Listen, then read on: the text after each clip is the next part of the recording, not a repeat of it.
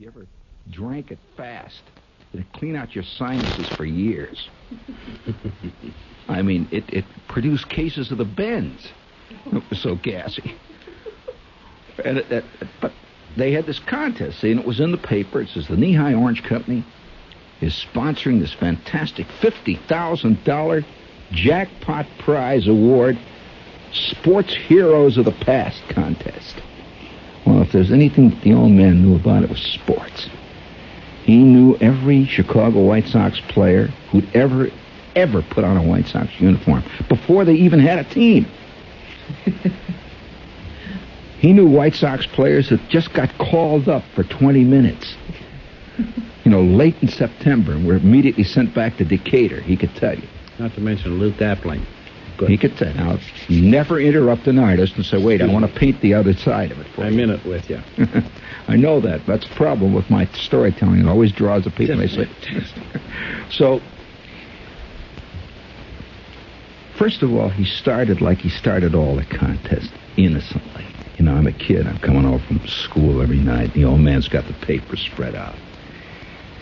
And the way the contest worked, they had these pictures, you see, that were all jumbled up. They looked like like a jigsaw puzzle. You're supposed to cut them out and fit the faces back together. Then right underneath it, who the hero was and what he did, see. Like Jack Dempsey, heavyweight champion of the world. And they had 4 of them every night. And so the old man puts together the first 4 and sends them off. I mean, the first 4 were nothing, like Joe Louis.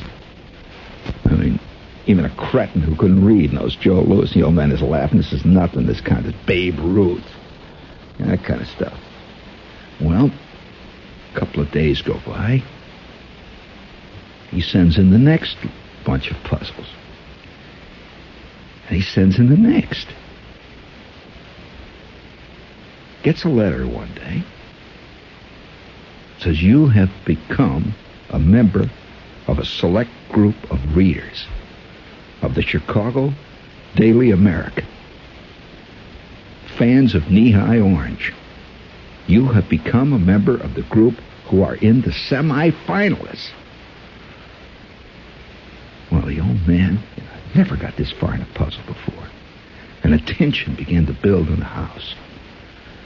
And every night we'd come home, the old man's got papers out all over the floor, and now they're getting tough, by the way. The puzzle questions are getting fantastically difficult, like rugby players. And the old man, what the hell rugby? He didn't know what rugby was. But they had guys like soccer players and lady table tennis players. Really, the wheat is being separated from the chaff, you see. And, of course, his old friend, Zudok, had come over. Now, Zudok was, guy from the plant. And Zudok would come over and just sit and kibitz. The old man says, no, look, Zudok, I cannot fool around with you. I'm a semi-finalist. I'm a member of a very select group. And God knows how far I'm going to go in this thing. But I feel like I'm going all the way. There's a funny thing about victory. You begin to sense it. Anyone who's ever won anything begins to sense it's going to work. And so the old man began to feel that maybe it's going to work this time. And every night the paper would come, he'd spread it all out. There'd be silence in the house. He's in the living room. He's got them laying all over the floor, and he's got these faces clipped out. These guys with these flat noses and cauliflower ears, great sports heroes of the past. Well, about 3 or 4 weeks after the first letter, there was a kind of lull in the action. I come home one night. My mother comes to the door as I walk in. She says, shh, be quiet when you come in. Your father is a finalist. I said, what? I figured he had something, some bad thing like scarlet fever. She says, he's a finalist. He just got a letter this afternoon that said he's out in the final round. I said, the final round of what? She says, the contest. Don't bother him. He's in the living room. And so I look in the living room, and there's the old man And Zudok is sitting there quietly drinking beer, watching the old man work on his puzzle. And he has got the letter, and the letter is laying on the dining room table. And it said, "Dear sir, we wish to congratulate you. You are one of the select finalists in the Nehi $50,000 jackpot contest. $50,000 in magnificent prizes, including a 2-week trip, all expenses paid, to the Bahamas. Many other valuable awards." $50,000. The whole damn neighborhood wasn't worth $50,000. You could have bought Hammond, Indiana for probably twice that. I mean, this was staggering, and the word was beginning to pass out among the neighbors that my father was a finalist, and people would walk by the house and point. You know, a finalist in the contest lives there. He'd come out on the porch, you know. He'd just look, no. He was not feeling at any point any sense of swagger. No way. Because this was a difficult contest and it took dedication. Well, it happened. After he sent in his last set of puzzles, there was a pregnant moment. He put the mail into the mailbox and the die was cast. This was the last group of puzzle pictures. Well, 2 or 3 days went by, and everybody kept looking at the paper. They were going to publish the names of the winners. And sure enough, the following Wednesday, the Chicago Herald-American came out with a full-page name of winners. And there, down in the S's, was my father. My God almighty, the phone started to ring. A letter arrived. The same day, it says, "Dear sir, you are a winner of one of the valuable prizes, a major award at the knee-high contest. Match the athletes. Congratulations, sir." Zudok came over, Gertz, Uncle Carl. They sat around in the kitchen and ate meatloaf and drank beer, saluted the old man, and we waited for the major award. Now, I remember one thing the old man said. He says, he was talking to my mother. He says, I've never been out of the country. Do you think you'll like the Bahamas? My mother said, "I'd rather have a refrigerator." He says, "Oh, anybody can get a refrigerator." He says, "Who knows what we're going to win? A $50,000 award. Who knows?" And the excitement was fantastic because they did not say what award the winner had won. Whether he was a first award winner or a second award, he was a winner. One night, about 5:30 in the evening, I don't think most of us are aware in our lives of true turning points that actually change the course of our lives when it happens. It's only in retrospect that we know there was a turning point. 5:30 that night, I'd just come home from school. My kid brother was under the daybed. My mother was hanging over the sink. She had her usual Brillo pad. She had her hair up. She had these aluminum rheostats in her hair. Wearing her rump-sprung Chinese red chenille bathrobe she always wore. Just a day like any other day. The old man was sitting in the kitchen there drinking a bottle of beer. It was a kind of a tension because I had been there for about 3 or 4 days because he was a winner. But it was just a quiet night. You could smell the red cabbage cooking. When suddenly there was a knock on the back door. Mother goes to the door and she says, "Yes." And there's a guy standing there wearing a gray uniform and he's got a giant box. He says, "Excuse me, would you sign for the package?" My mother turned and said to my father, "There's a package here for you." The old man says, "My God, the major award! It's here!" He jumped up and ran to the kitchen door, and together, he and this guy, this delivery man, dragged this fantastic box into the kitchen. It was a gigantic, great cardboard box. Had signs all over it like, "Do not tilt," "Danger," "Fragile," "This side up." valuable contents. It was the first thing the old man had ever won in his life. I don't know whether or not most people know what it's like to be a Chicago White Sox fan. White Sox had not risen above sixth place in 2 generations. My father was a White Sox fan. He had known nothing but defeat all of his life. First time he had ever won anything, and there it was in the kitchen, standing there under the light that hung over the table. Well, he says, get back, everybody. Don't move. Now, don't touch it. This is a major award. Maybe there's 50,000 $1 bills in there. Who knows what it is? Give me a knife, quick. My mother takes the knife out of the kitchen table. We had this enameled kitchen table. Had this drawer under it. Had all kinds of string and clothespins under the drawer. Had this rubber knife that was in there. My kid brother was in his rubber knife period. And in her frantic, she just reaches and grabs and hands the knife to the old man, and he gets this rubber dagger. He says, what the hell is this?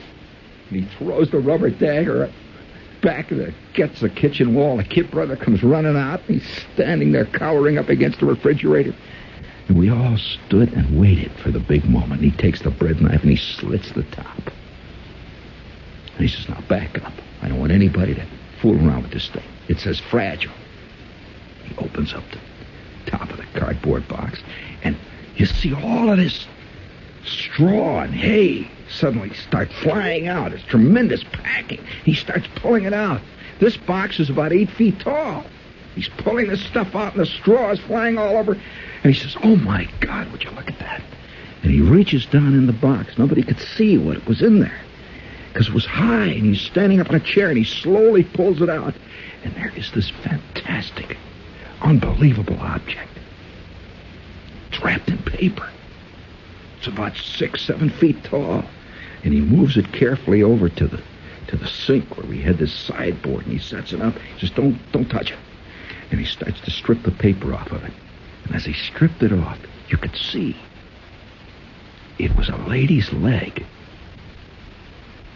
It looked at least twice life-size, magnificent, and it had a lady's foot on the bottom with a lady's shoe.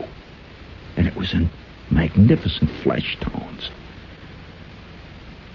I remember what my mother said. She says, what is it? The old man said, it's a leg. She said, what is it? He said, well, it's a statue. Oh, no, this is a statue. Now, nobody in our neighborhood had ever owned a statue. A statue was something he had in the park. We had a statue. It was a lady's leg, and it was pink. She had a fantastic knee. And sticking out of the top, it was a brass rod with these 2 sockets. And the old man says, do you see what that is? That is a lamp. He says, my God, what a fantastic lamp. And he rushes back to the box and he pulls out more of this sawdust and stuff. And then he takes out of the bottom of the box the shade. It was lingerie pink with lace on the bottom. And he sets the shade on the top of the lamp, and there it was, a lady's leg with a lingerie pink shade, and the leg came right out of it. My mother didn't say anything. The old man just took a look at that thing. Remember, it was the first thing he ever won in his life, and he says, my God, isn't that beautiful? Look at that lamp. Fantastic. It had a tag hanging out the bottom. He reads the tag. He says, listen to this. This lamp is a scientifically designed reading lamp and also a tasteful, restful night lamp. He says, it's got a switch that goes to 2 sides. Wait a minute, let's try this thing out. And we rush into the living room, and he puts this thing on a table there, and he says, go get the extension plug. He hollers at me, see? And of course, our house had only 2 outlets in the entire house. The entire house was strung together with extensions. It was very critical. If you pulled the wrong thing out, the refrigerator stopped. The washing machine went on. He says, go get the extension from behind the refrigerator. So I run out, I get the extension, and he takes that thing and he starts hooking it up, and he crawls behind the sofa. My mother was always afraid of electricity. And he's behind the sofa. See, there's thousands of wires. There's a great rat's nest back there. And she says, be careful. You remember what happened to Uncle Fred? Well, Uncle Fred had taken a correspondence course on how to repair superheads. And the second lesson was power supplies.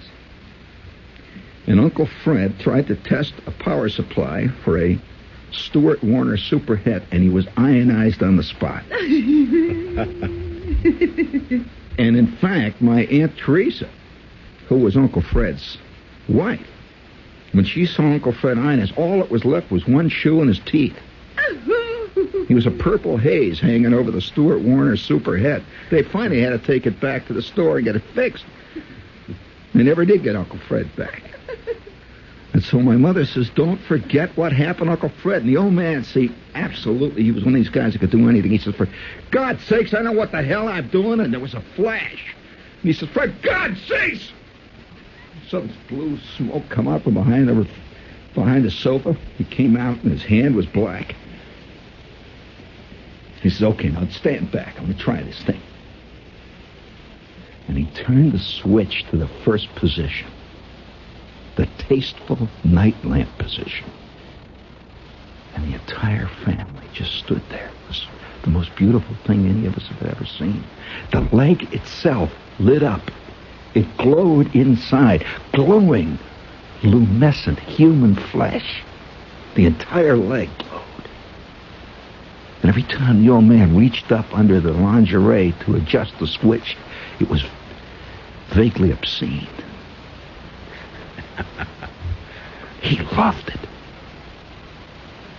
And then he turned on the full reading lamp, and the entire living room glowed as it had never glowed before.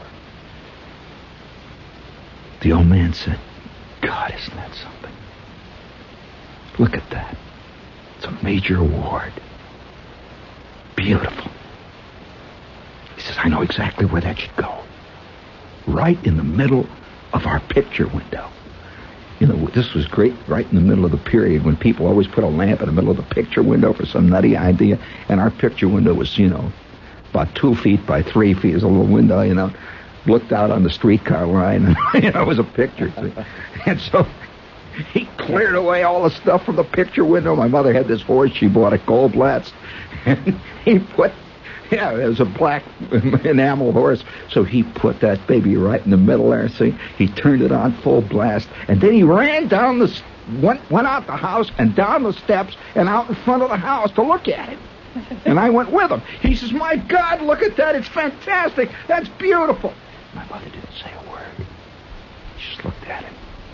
He says, move it a little bit to the left. She says, all right. She moved it a little bit. He says, hold it there. And already cars were beginning to stop on the street.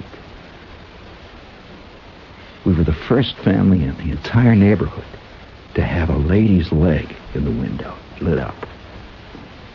The old man was decades ahead of his generation. He was the first true fanatic of pop art. And like all fanatics and pioneers, he was ahead of his time and misunderstood. A lonely man. And he'd sit there and look at that lamp. It represented everything in his life that he had never had before. It was gorgeous. Incidentally, only coincidentally, a lady's leg was also the trademark of the Nehi company. It was a commercial, magnificent piece of true pop art. Well, every night he would sit by his lamp and read the Chicago White Sox scores. My mother said nothing. There was a curious tension began to build in the house. Kids can tell this. And one night, just before supper, the old man was in the kitchen. I was downstairs in the basement. My kid brother was in the john. Spent a lot of time in the john. My mother was dusting. And she was humming away.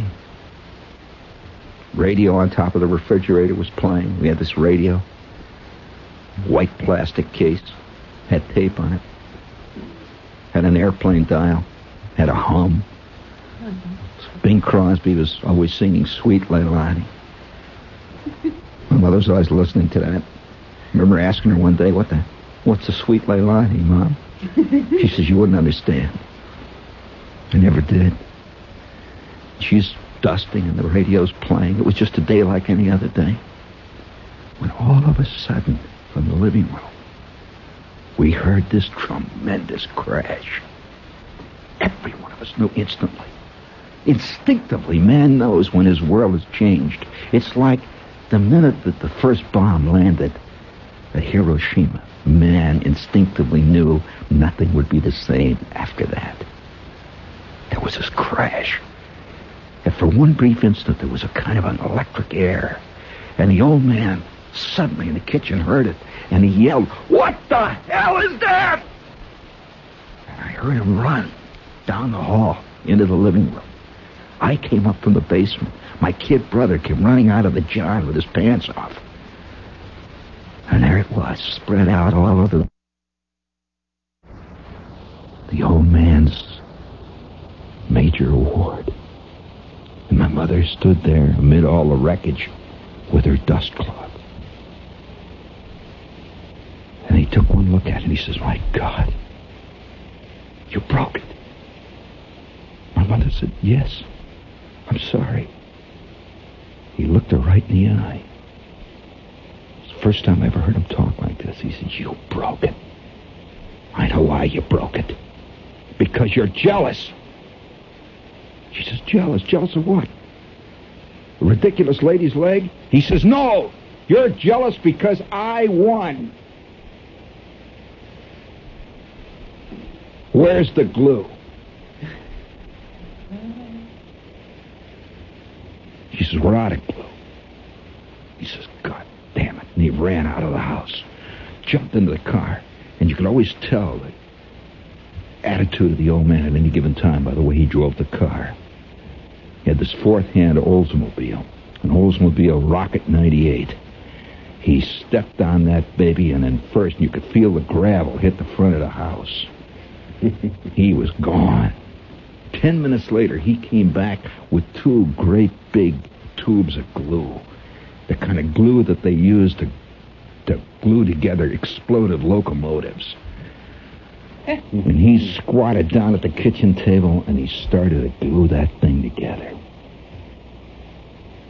He never got it glued together. It didn't work. And finally, he got up, walked out to the back porch, and dropped the whole thing in the wastebasket. Came back and sat down and started to read the sport page. They never mentioned it again. But nothing was ever again the same in our family. Everything was changed after that. What a beautiful story. Thank you. I really mean it, and I know Arnie feels it too, and our family. Did you like that story? Even It's a our engineer is fantastic story, clapping. yeah. That is so great, I tell you. Well, now the question is, did she do it deliberately or not? No one ever knew. Well, what happened was that her dust cloth just happened to catch on to the lingerie part of the shade, you see. Whatever. Deliberately. Listen, would you take some phone calls? Sure, why not?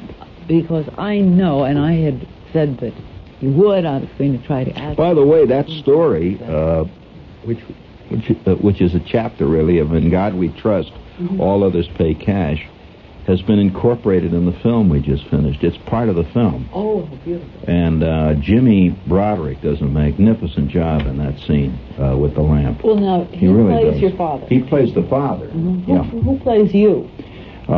There's a young actor, what's his last name again? David Elliott plays the kid, who at that time in the story, we changed the ages. There's a lot of very technical things in this, but he's about 16 in the story. And I play myself. Not myself really. I play the guy. See, it begins with me driving along a road, and this whole scene, the whole story takes place in his mind. In other words, he's telling you the story, this guy, and you can see all this stuff happening. And so I play that character, and I comment, narrate on it as it goes. But that story is one of the. See, each one of the characters in this film. It's an interesting film. I think you'll find it technically interesting. In that most films, if you think back on the films you've seen, that the major thing in a film is that something happens to one guy, and all the other characters, in a sense, are subservient to that. But in this film, everybody has a specific simultaneous action. In other words, the father's big thing is this lamp story. The mother has her own thing, which happens to be Leopold Doppler and the Great Gravy Boat Riot. She's a Dish Night fan, and there's a fantastic thing happens to her in the Dish Night. The kid, on the other hand, has a thing happen to him. He's involved in the prom with Wanda Hickey, and each character has his own story, which is really basically independent of the others, and they're it's just like in your own family. When you're at home, you may be doing something and you never mention it to somebody else because it's your own private life. When does it come out? It'll be on. It was a very interesting production. It was put together under the aegis of a it's a subdivision within the public broadcasting system called Visions. Mm-hmm. It was done out of the West Coast, and it'll be on the air the last part of October or the first part of November. Mm-hmm. And it's I think it's the finest thing I've ever had anything to do with. We really worked. Oh yes, after that it'll be in theaters. It was a 2-year work of love, of turning out the script and all that. Did you do it here in the city? No, it was shot largely all the steel mill sequences. The backdrop, Arnold, is in the steel mill world of northern Indiana. All those sequences were shot at Inland Steel, and that whole northern Indiana sequences, and the interiors, and a lot of the rest of it was shot all around Boston because we were using a crew from WGBH, a camera crew. It takes in a lot of territory. Oh yeah. Gee, that is.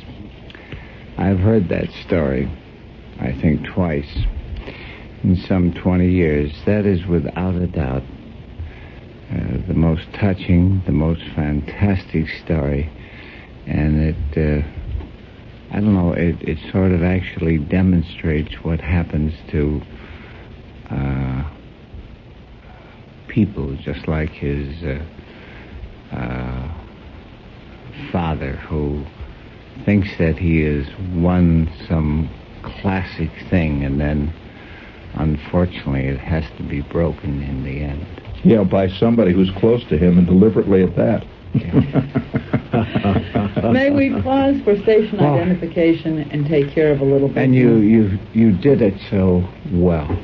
Just magnificent storytelling. Thank you, John. Storytelling is something very dear to my heart. It's my art form, and that's when it's just beautiful. Certainly excel in it.